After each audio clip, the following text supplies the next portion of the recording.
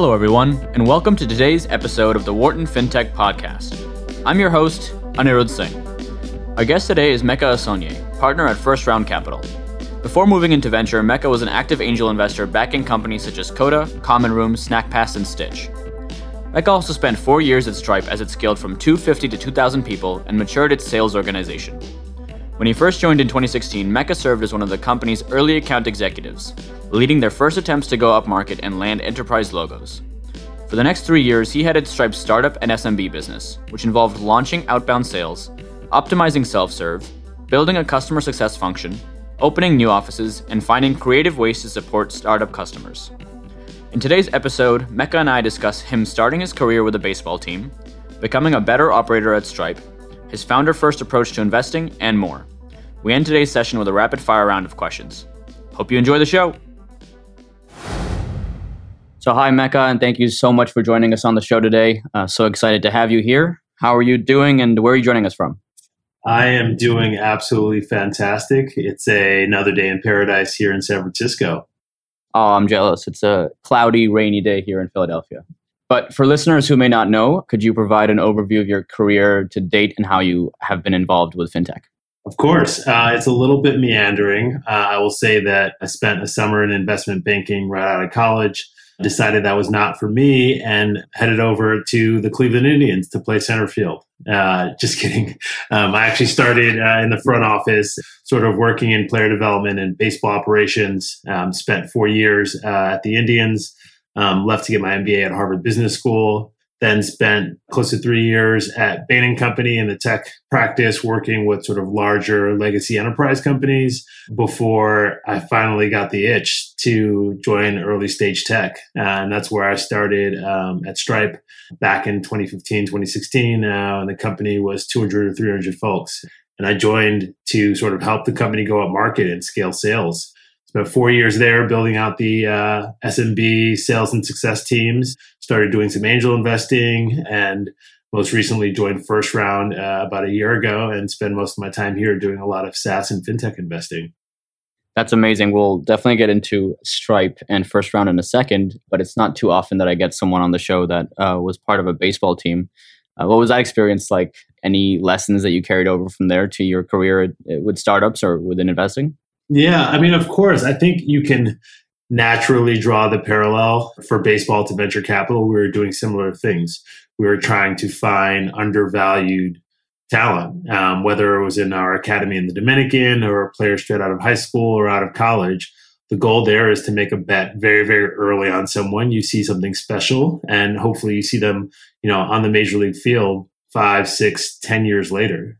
Oftentimes it takes some contrarian thinking. Oftentimes you're looking at players that other people aren't looking at. So I think there are quite a few parallels with my job in baseball to what I'm doing today.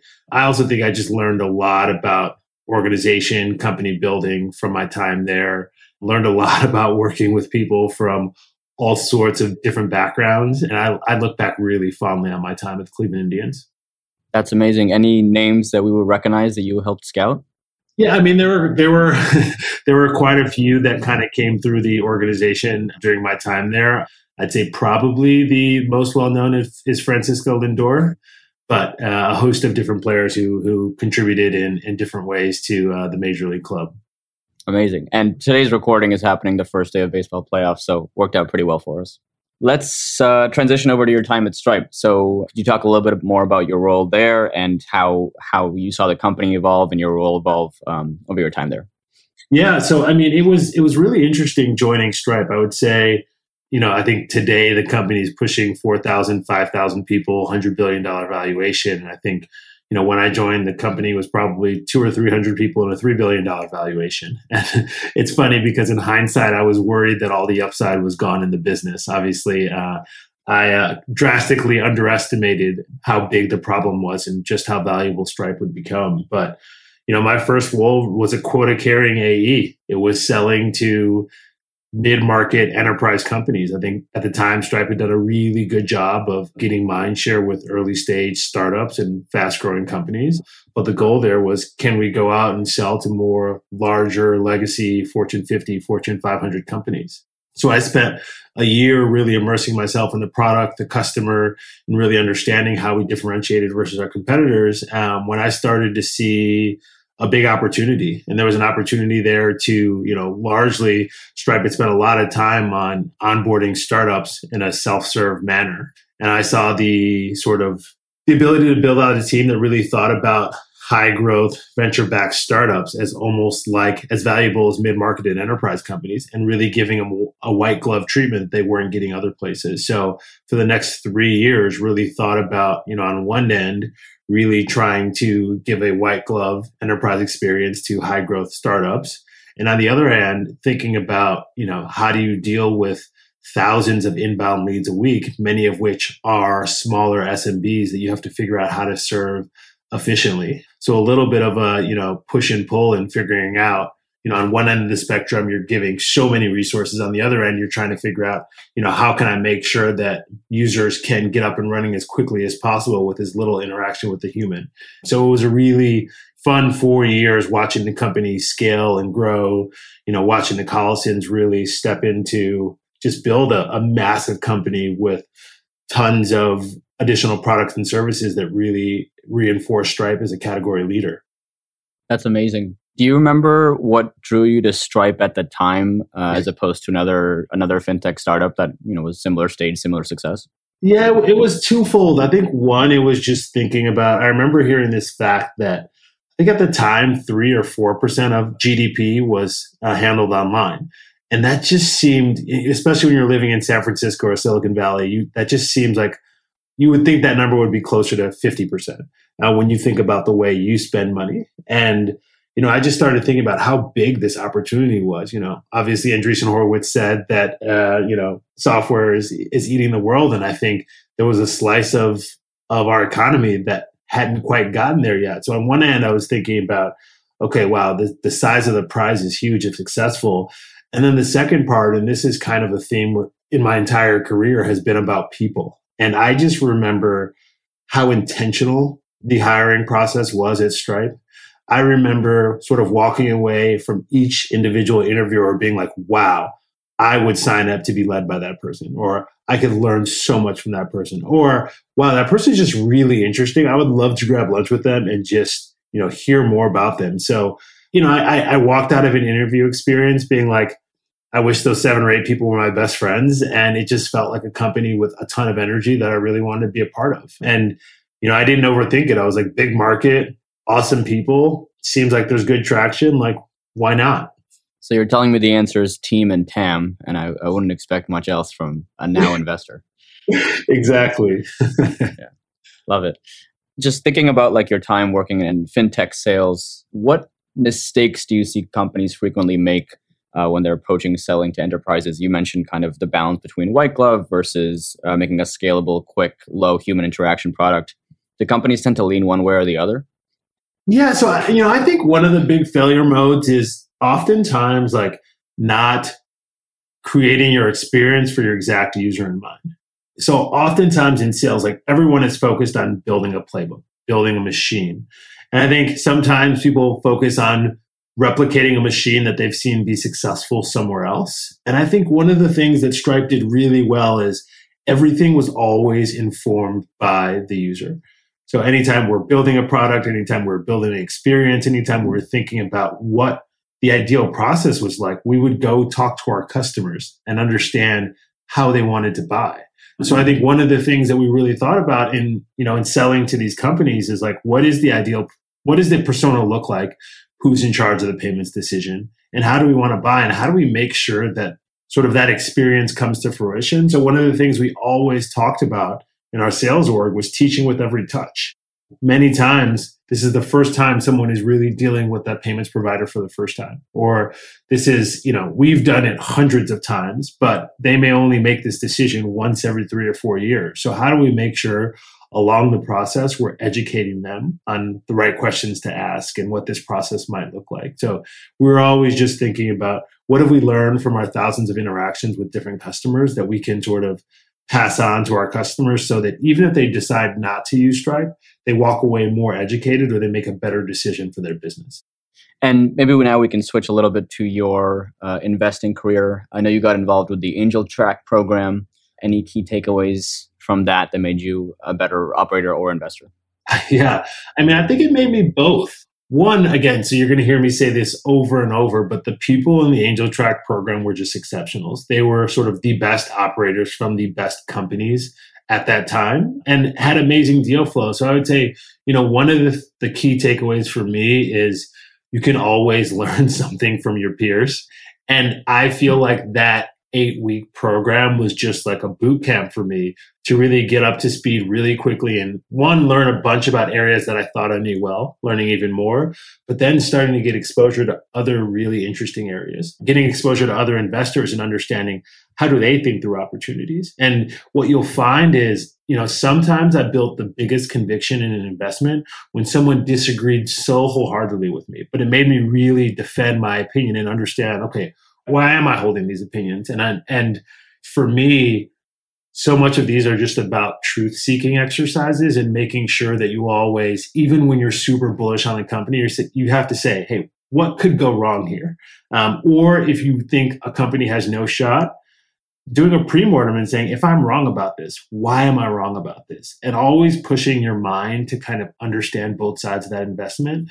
And what I really found in the Angel Track program that was helpful was stress testing that with other angels. And, I think First Round did a really great job in the Angel Track program in that each of the partners came and taught a module. So there was definitely like an academic portion of this. Then there was also paired with a very practical program. And then you leave with this amazing cohort of people who are sharing opportunities, discussing how they're looking at things. Like it was such a transformational experience for me. And help me understand, was this post your career with Stripe and pre your career with First Round? And if so, did you have kind of an end goal in mind for the end of the Angel Track program? Yeah, so this was during my time at Stripe. I just started making angel investments and I knew that I wanted to do more. And, my goal was just to learn. I had no idea what the program was going to be like. I had no idea that I was, I thought about maybe being a professional investor someday, but at that point in my journey, it wasn't really on the radar. I thought I'd still be in another couple of operating roles. But I went in there in terms of build a community, build a set of people who, you can share opportunities with, you can introduce your, founders that you're investing in to other angels that would be value add for them. And I feel like I left with that. I left understanding, for somebody who does this as their day job, how do they really think about evaluating markets? How do they think about evaluating founders? And, I felt really good about stepping out of the Angel Track program and feeling like I had a much better chance of not losing all my money when I was thinking about writing angel checks. Got it. And what helped you make that decision to switch your full-time role from an operator to an investor? Was it just the right time in your career? Yeah. I think there was a sense of right time in my career. For me, Stripe was a once-in-a-lifetime operating experience. In those years that I was there, it was everything. And I feel like I wouldn't be in the seat that I am today without, a bunch of really amazing peers, an amazing boss that I worked for 4 years, an amazing team that I built that, still feels like family to me and still makes fun of me from time to time for some of the dumb stuff that I say. But it was just this really transformational time where I feel like I fell in love with operating at a company. And as I was thinking about leaving, I just couldn't imagine choosing the next Stripe and having any type of experience that would live up to that. I would also say that when I think about my career, so I spent 4 years at the Cleveland Indians. And again, I can wax poetically about how much fun I had, running around a baseball stadium, trying to put a 100-win Major League Baseball team on the field. And after 4 years, I was like, hey, this was a really great chapter. And I think I'm ready for the next one. So, I think that Stripe operating experience really freed me up in thinking about what might be the next step. I would also say that the team that I was on at Stripe was selling to early stage entrepreneurs. And I learned so much about the ecosystem and I started to fall in love with that ecosystem of like, wow, the amount of progress that happens when you see a company, 2 quarters later, it's magical. It's amazing. And all these founders are looking for so much help to sort of build better and faster. And as an angel, playing a small part in that process, you just walk away feeling really good. And I started to say that, this would be a great thing to do professionally rather than just nights and weekends. And, as I started to meet the other partners at the first round team, I had that feeling that I had when I interviewed at Stripe which was like, wow, these people are special and I would be lucky to be able to be a part of it.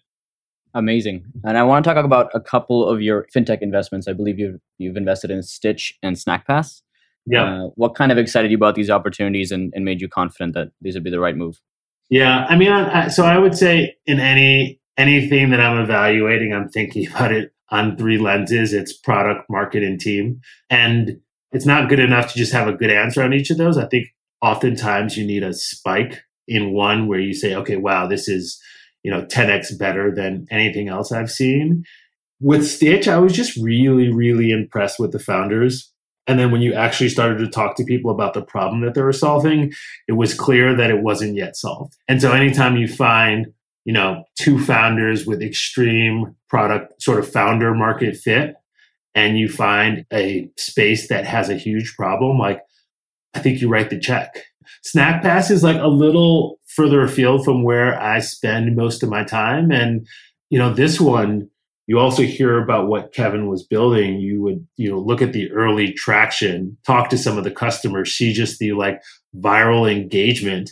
It was, it was really special to see that they'd captured something that made people, tweet nonstop and rave about the product. So there are times where it feels like angel investing isn't that hard when you just hear a constituent say, wow, this is a horrible problem, it has to be fixed, or you just see people opening an app over and over and over, or repeat behavior. Like there are times when the traction is just so evident, like you just have to invest. And let's talk a little bit about your role at First Round. Are there any particular verticals, geographies, business models, sectors that you're focusing on? Yeah, so I would say First Round in general is a generalist firm, and each of the partners sort of have areas where we tend to major in. So I would say I'm majoring in SaaS and fintech, which is no surprise given sort of my background. And I would say, there's an emerging minor in crypto and the blockchain. I think there's, you'll start to see a lot more fintech and blockchain overlap. And, I've led 5 investments sort of in the last 6 months or so, and they've been clustered in that enterprise SaaS and fintech mode. Any use cases in particular in crypto and blockchain that excite you? I'm really of the belief that founders write the future. So there have definitely been a couple of pitches where I'm like, this is a really interesting idea, but potentially there's just something missing, and I'll flag that down as hey, next time I see something in this space, I should really dig in. But for me, I'm really founder driven. I'm looking to partner with that person who has just a little bit of a screw loose, who's going to run through a brick wall to achieve their goals. And I kind of feel like it when you see it. Got it. I asked that question because I'm always asked that question about crypto and blockchain, and it's a very difficult one to answer because it's hard to shift between the noise and the signal there. Yeah. But noted. Given your background in sales, any particular go-to-market strategies that you tend to look for when you're investing in a company or shy away from, especially considering early-stage companies? Yeah, again, I think the go-to-market model has to match the business. And someone who's just like, I want to build, I want this to be product-led growth. It's like, okay, that's great if you want it to be that way. I understand why it's in vogue, but does it make sense for the business you're selling and the customers you're selling to? I think it can be really hard to start with a top-down enterprise sales model as an early-stage startup, but I think there are startups who've done it successfully. So for me, I'm just looking at does the sort of nail fit the hole? Does this make sense for who you are, for your business model, rather than looking for a specific type of go-to-market strategy? And any trends overall within fintech that you're particularly excited about over the next 3 to 5 years? I know you mentioned crypto and blockchain. You can expand on that or anything else? Yeah, man, I think in 5 years, the world that we're living in is going to look so different. So I think it's really hard. And again, to this point of founders writing the future, I'm looking for the next great founder to tell me why the current paradigm is broken and why what they're building is so much better. I think there are lots of areas where it's like, hey, this workflow is broken. I think there are a ton of really interesting fintech businesses emerging in LATAM, emerging in Africa. I think crypto and blockchain is going to have a massive sea change in sort of, how we just go about our day-to-day life over the next 3 to 5 years. But figuring out exactly what that is today, I don't know that I'm smart enough to do that, but I'm sure there's a founder that is. Well, I don't think you're giving yourself enough credit, but I do like the phrase that founders build the future. I think a lot of times with investors, they'll create their own thesis on a topic first and then try to find kind of back into a company that fits that thesis that they think will be successful. And of course, they'll look at team and product and market as well. But it almost seems like you're going about it a little bit the opposite direction. You're finding the team, the product, the market first, and then kind of building your thesis around that. Is that fair? Yeah, I think that's a fair way to put it. And I would say there have been a number of pitches where I walk away and say, I've got to bookmark that because there's going to be a founder who I invested in the space. And before that pitch, I hadn't been as fully informed on why the current state was so problematic. And, I often think that's how some of these theses come up, is that a VC sits on a call, someone says something like, oh, this sounds like a thesis that I should have. And I'm just focused on partnering with the teams that I've backed right now and really meeting as many people as possible to help figure out sort of where I should be spending my time and who I should be partnering with. Amazing. Have you made investments through First Round that you're allowed to disclose? So I've made 5 investments thus far, but none of them are public. I would say if you are, if you've got the right detective skills, you can probably figure it out from my Twitter activity or LinkedIn activity, but none of them have decided to publicly announce their fundraise yet. Well, we will stay tuned for those announcements then, or of course, go digging into your Twitter account. Cool. So I think that pretty much sums it up for the first part of the conversation. I was going to jump into the rapid fire section next, but is there anything else you wanted to talk about before we do that? No, let's do it. Okay, let's do it. So rapid fire round. We'll try to get answers in 10 seconds or less. Ready to go? Yeah, ready. Cool. So you mentioned product, market, and team. If you had to pick one, which would it be? Team. That's what I figured. What is a fun fact about you that most people don't know about? I'm Ray Uinfle in Ray Ig Latin Pay. What I just said was I'm fluent in Pig Latin. Took me a second to get that. Very cool. Does that come in handy at all? Mostly with my siblings when we're trying to hide something from my parents. And have you realized that they probably know what you were talking about, or? No, they don't. We got to a point that we can speak Pig Latin so quickly that it's very rare that anyone can actually understand what we're saying. And if we are worried, we can actually speak Pig Latin in Spanish, which then is just a whole nother level that throws people off. That sounds like an incredibly smart group of siblings there. What was your favorite sport to play growing up?